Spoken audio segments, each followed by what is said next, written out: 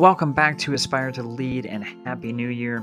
This will be the last episode of 2023, and I have my great friend Robb with me as we're going to be talking about his experience of transitioning from being a public school principal to retiring to going into headmaster of a private school. And I can't wait to dive into his shift to a new community, new student body, and new traditions. And so before we get to that episode, I just want to let you know that I'm super excited about the new year, 2024. I think it'll be the best year for this podcast, but I can't do it alone. And I just want to thank you so much for those who are sharing out the podcast via social media, sharing it with your colleagues, your friends, your family members, and then also for those who are posting a rating or review on your podcast platform. Of course, this last year, I've now started to upload the videos on YouTube. So if you haven't had a chance, jump on YouTube on Joshua Stamper or the Teach Better team.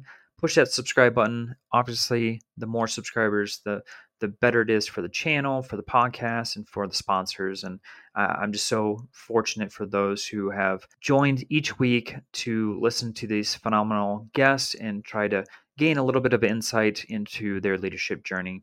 With that being said, let's jump into the conversation with the phenomenal Evan and Robb, as we're going to be getting the behind the scenes and the differences between private and public school leadership.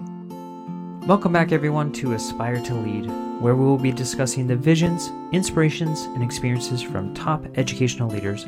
My name is Joshua Stamper, and you can connect with me on Twitter or on Instagram at Joshua_Stamper. Aspire leaders, I am so encouraged by the person that I'm on screen with right now. He is someone that I constantly am seeking wisdom from, and I've probably had the pleasure, I think, Evan, to have you on every year for like the last 4 or 5 years. I am so thankful for our connection and the relationship that's been built over this time, and I just appreciate your time and joining me again as we're jumping into the new year of 2024. Well, Josh, always appreciate having any connection with you and Aspire to Lead and this podcast, and of course the Teach Better team also. And it is, I think back, we've been connected for quite some time. You know, we met through Twitter, and we've never physically met before, but we've had just great connections between this medium and Voxer and other ways that we communicate over time. So I appreciate our connection and appreciate the opportunity to have a conversation today. Yeah, and I want to thank the listeners and those who are viewing on YouTube. I appreciate also what you all are doing in education, but then also taking some time, especially during this holiday season, to join myself and Evan as we are going to be talking a lot about the differences between public and private school leadership, the shift to a new school building, the culture, the people, and then also as a new leader, how you're going to make changes. And Evan, I have been a huge fan of you, your work. You're obviously an author, a speaker, an administrator, doing some phenomenal things. So for those who may not have been able to join us for our previous conversations, will you just share a little bit about yourself and your journey? Yeah, absolutely, Josh. And again, thank you. I began my career in public education like many of your listeners did, and had opportunities to teach middle school, teaching English, teaching history, being a team leader, being a department chair. And then after, I believe, 6 or 7 years in teaching, an opportunity came for me to go into administration, and served as assistant principal, opened up a junior high school that had about 1,200 kids in it, and was there for about 7 years. And then 18 years, I believe, in my last principal position, not too far from my home, middle school, grades 6 to 8, a smaller school with about 575 kids in it. And along the way with my administrative career, I had an opportunity to write a few books. I think I've written 5 now. Opportunities to do some speaking locally and across the country, and even some internationally, which has been a lot of fun just to connect with educators. June 2022, I retired from my public school position as principal. In Virginia, and this may be true for many of your listeners, if you have 30 years into the state retirement system, it becomes hard to argue not retiring out of that system. And then had an opportunity to work in private education, which we can talk about today. The one interesting thing I will say is that the school that I am ahead in for private school is the same school that I actually went to. So I am working in a school right now that I attended from first until eighth grade. And I'll just be really clear with the years. It was first grade starting in 1973 and eighth grade in 1980. So maintained connections with that school, but oddly, just had an opportunity to come back to it. So I've circled back and in private ed right now. And I guess the other interesting thing is my public school principal position, my most recent one, I actually started my teaching career in that school, went away and came back to that school. So I have this odd pattern of going away and end up, because of whatever fortuitous thing, circling back, and there I always end back up. So they just can't get rid of you, Evan. I guess, I don't know.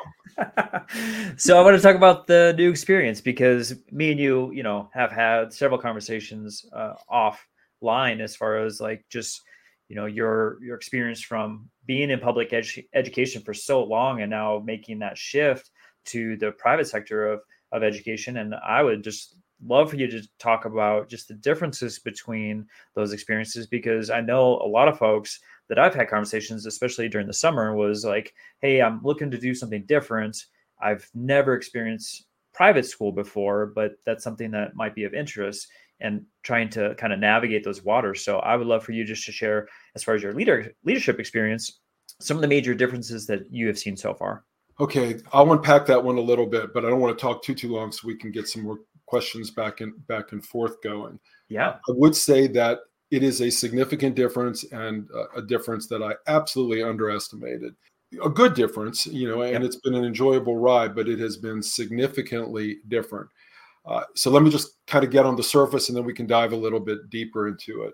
And I want to make this in a more general way also for any of your listeners that are thinking about, perhaps retiring or leaving public ed, moving into private ed. On the front, I would say it's a good move. Generally, I would encourage it, but I think I can share a few tips that show some of the differences. So really, one of the main differences that I found between private and public is people pay money to go into private ed. And sometimes they pay significant money, either because of tuition or because of annual giving that their family may give to the school. And with that comes an expectation of service and accessibility that is far different than in public ed. So in public ed, as a principal, it was not that easy just to have immediate access to me. There were typically some layers, but private school is a lot flatter, so access is a lot higher. So parents expect to have that access, and it's good. Most of the time it's good, and some of the times it can be certainly challenging. In public ed, my day was very occupied with some things that I was frankly happy to move on from. A lot of contentious issues around special education, around discipline, around facilities management, around staffing. And in my part of the country, where my previous school was located, it was near the DC metropolitan area. So the salaries, if someone went about 30 to 40 miles down the road, could be 30 to 50% more. Mm-hmm. So we started a churn where I live over the past decade, where we would get really, really great young teachers in. They would grow, they'd get quality PD from us, but they have a bottom line. They have college loans to pay. Yep. The housing market is really expensive where I live. I know you can relate to that also. And so there were a lot of factors that were driving younger teachers away, and had started to lose this continuity of having a strong defined culture in the building. People are leaving, trying to get new people in. Administratively, and I would always get this thing from some central office people that, well, everyone's replaceable, you can replace, and I found that to be just categorically not true. Yep. Really good teachers are hard to find, and when they move on, it's a big blow for a school and for a local community. Now, flipping that back to private school, in private school, I found much, much less turnover than in public ed, and part of that is teachers don't need to have the same level of state certification to work in private ed that they do in public ed. So I could have people that work on my team who have a college degree, but they have no formal training in education. That can be okay, but just to be really frank, and I want to be frank in your podcast, generally I think it's probably not. I think there's a lot of value in going through a good teacher preparation program. There's value in student teaching. There's value in having master's degrees in curriculum and education. And some of that is missing from my experience with private ed, and I can really only speak about mine. I would say another difference is in public ed, I would have classrooms that were getting bigger and bigger every year, and could easily have classrooms that had 30 or more students in them. But in the private school world, Josh, 12 to 16 is pretty much the pocket that class sizes are in. And typically when they get over 16, teachers they think it's a big number. And I always want to be respectful for that. And part of my position, my leadership position, is to do that and to understand where people are. But my perspective from the public school side is, wow, that's a really small number. It's much different. Now, I think the other piece that I'd want to share that has been something that really stuck out to me in my leadership capacity is my experience in private ed is some of the metrics that public ed can use to gauge and understand the effectiveness of an instructional program don't exist. I'll give you a simple example. Most states across America have some sort of state standard test that kids take. Texas, do Texas still do the DIBELS? Or yeah, they're on just the STAR test for Texas. Okay. Virginia does this, the SOLs, the Standards of Learning Assessments. And so it's basically a content-specific test that kids take starting in third grade, going up into high school. Different grade levels have more tests than others. But either way, it's one metric where someone can see that their instruction is reasonably effective, or the opposite. Sure. In private ed, those metrics, I don't see them at all. We do some norm-based testing. I think ERBs are pretty popular in private schools, but it's not content specific. And so because of that, it's hard for people to understand that they might need to improve. So one of the things that I would find in public ed was, if the scores were really weak, it certainly opened up a conversation for looking at data and perhaps some reflecting on instructional models. And that could be based off of the state standardized test, but it could also be based off of in-house, quarterly assessments, whatever kind of summative assessments that are coordinated through public schools. And typically they have many, and or other assessments that they may have. So without that, that has posed some interesting challenges for me that I'll stop on there for a moment to see if you have a question on that. Otherwise I'm happy to go deeper into that right now. Yeah, I think what you're saying is completely understandable. I think a lot of times, even just like the licensure piece that you're talking about, I mean, I know that exists, but that's not in the forefront of my mind when I think about being a leader, a campus leader, and trying to build your staff out. And I could see positive and negatives in regards to that. And I love that you're pulling the differences that a lot of us probably aren't even thinking about when we're thinking through the transition of going from public to private. So yeah, I would love for you to talk about this. Eventually I would love to, kind of shift over to your experience as a brand new leader on a campus while you're trying to learn about private school too, because, for myself, I've gone to different campuses, different districts, and every campus has been so different, but I'm even thinking like, wow, like just the differences between public and private school is so huge. And I felt like I was just like trying to survive, not drown, just learning the culture of the school, let alone it being a completely different system. So one of the things that I would say when bringing in staff who do not have formal training in education, sometimes things that people that are formally trained in, a leader can take for granted. So differentiating might be a good example. I think a lot of teachers that have good boots on the ground experience or come through a good preparation programs, understand the role of differentiating in the classroom. They may have many or at least some strategies on how to do that. What I've often seen is when people don't have any formal experience in education, that's just something that they don't really understand.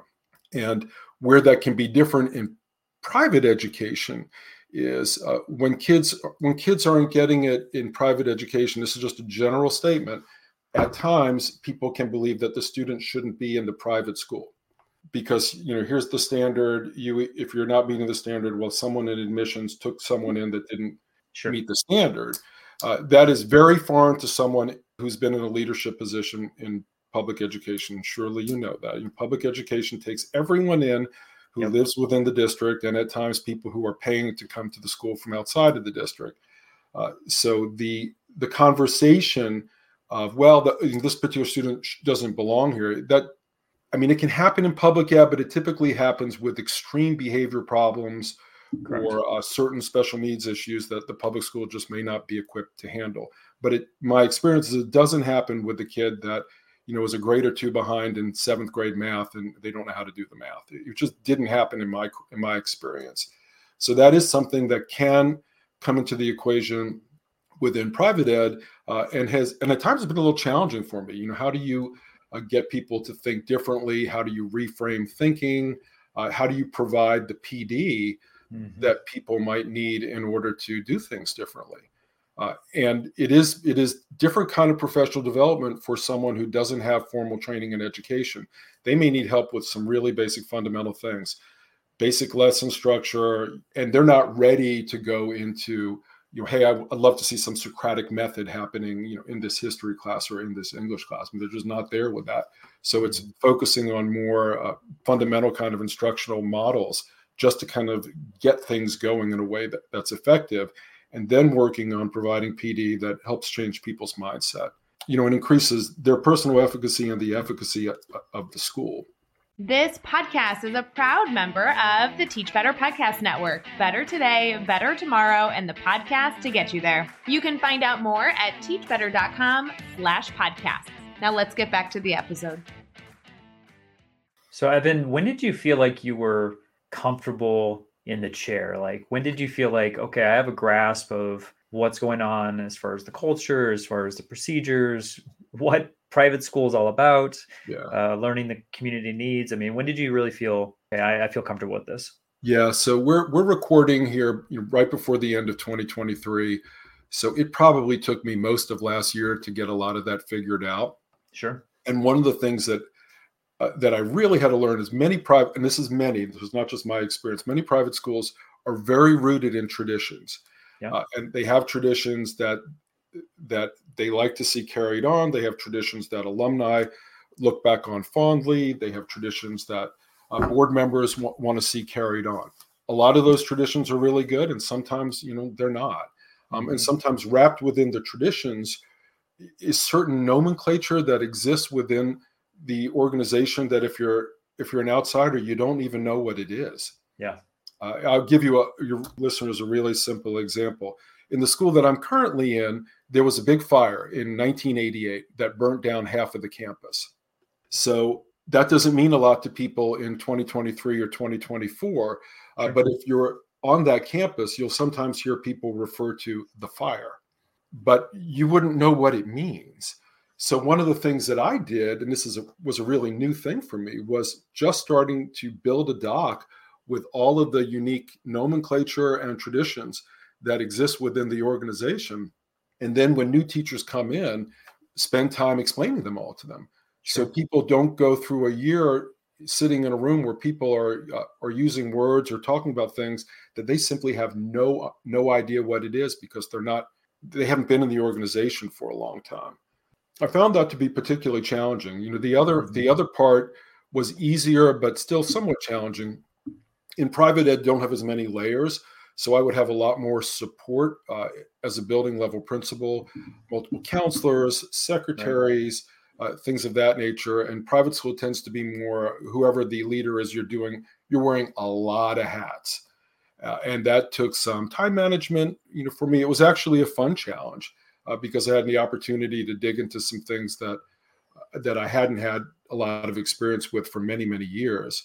Sure. But it's good. I would say also in private schools, my experience is the schedule changes a lot more than it does in public because of different events that are going on. Sure. And that took a little bit of getting used to and getting that balanced out and managing that throughout my day. A bit of a challenge. So I'd say a little over a year, probably. Yeah, that makes complete sense. And so you had talked about kind of the roots of tradition, and I can only imagine when you're assessing for that year that there were some things that you're like, you know what, I feel like there's a need here to make a change. And as a brand new building leader to that community, was it difficult to do that? And if so, like, why? And then did it take a while before you started making changes? Did you feel like you wanted to like kind of get your feet set as far as being the building leader before making some shifts? Yeah, that's a really, really great question. So my experience told me from, my work over many years that my understanding of private ed was very based in tradition, a lot of beliefs that things have been done a certain way for a long time. They needed to stay that way. Yeah. I wanted to be very careful about making any kind of significant changes at all during year one. So I spent most of the year getting to know people, wanting to understand traditions, asking some questions, but definitely not making significant changes. And I'll give you an example, Josh. I remember, I'm going to go way back in time, but back in the mid 1990s, I taught in a middle school that had a traditional 7-period day.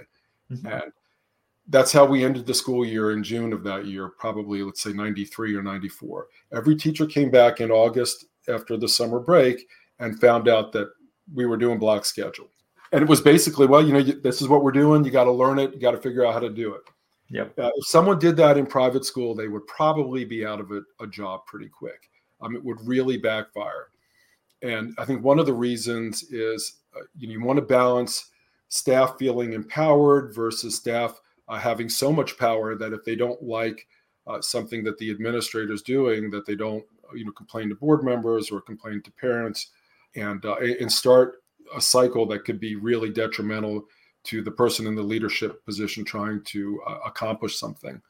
So I would say to anyone who's thinking about going into private ed, I would strongly advise going very, very slowly for the first year, learning the organization, building trust, building relationships, some of those really good fundamental things that exist in leadership, no matter where you work, really anywhere in the world, and taking time before initiating changes, and realize that sometimes changes in public ed can be made at the admin level, but in general, in private school, it's probably best that changes have a higher degree of collaborative elements to them to make sure that everyone's on board. So the leader's not putting themselves in the position where they could be undermined. Yeah. Evan, I want to make a shift here because, obviously what you're talking about is extremely important for anyone that's looking to make a change. And that's both directions, I guess. If you're in private school and thinking about making the shift over to public or public to private, because they are two very different entities. But, as far as the podcast goes, you are well aware of why it was created. And it was to help those become better leaders every single day. And you have so many amazing resources out there. And I would love for you just to share, if you were to choose one for someone to pick up maybe over the holiday season to help them in their leadership journey, which resource would you advise? The Aspire podcast is what I advise everyone who I come into contact to dig into. I've lost count now of how many you have now. Are you over 200? I'm at 268, I believe. Yeah. Aspire Lead is, whether you planned it initially or it just kind of became that, but you have a library where people can access some of the most well-known people within the field of education in lots of different pockets. So it's not just, it would be a misnomer to say that Aspire to Lead is only about people and talking to people in leadership positions about leadership. You're covering people who are leading in different kind of ways within education. So there's something really for everyone to learn. So I always encourage that. I also encourage just digging into the whole menu of Teach Better. There's a lot of good information available through the Teach Better team, and encourage people to dive into that. I as recent as a couple of years ago, did a lot of work with the grid method. That's something that's born out of Teach Better, really helpful for getting people to think differently about how to use technology, how to differentiate.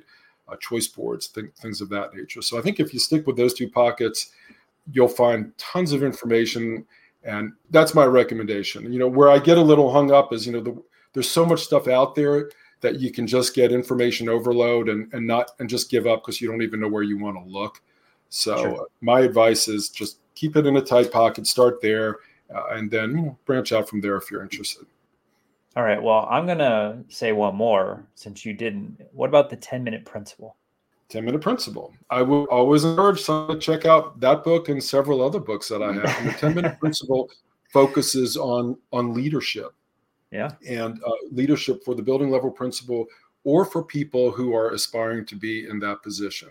And the book's designed just to have small little tidbits of information that can create reflection or give someone some different ideas on how they might want to change their dynamic. And part of the focus of that book also is Monday morning tips. So, I'm all about the esoteric, and I like the academic, and I like things that are philosophical, but I also like things that give me an idea of something I can do immediately that may enact a positive change. So that book has some of that information in there. Such an amazing resource. I have it on my bookshelf. I don't know if you can see it in the background, but Evan Robb, you do a phenomenal job. And that's a resource that has helped me in my own leadership journey. So I would highly recommend that.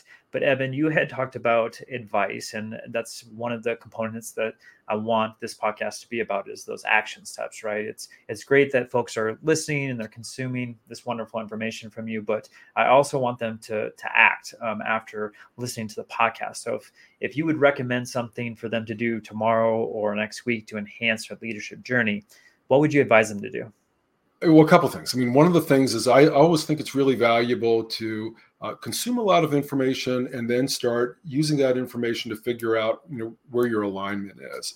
You'll never become a really effective leader if you say, hey, I want to lead just like this person. I'm going to just listen to this person's podcast, read this person's books, and that's the person I want to be. So my advice with that and other things is let that information help you figure out who you are and what's right for you as a leader. And as leaders head into more challenging situations, and remember, Josh, you and I both know this, that leadership is not tested when everything is great. I mean, leadership is going to test it when things get a little bit bumpy. But some of the elements that one will find consistently intertwined throughout anyone's leadership conversations are always good to come back to. Build trust, work on building relationships, be a communicator, be a collaborator. Really find ways to enhance the professional development of your team, work on building a team, be present, be conversational with people. All of those elements, they work.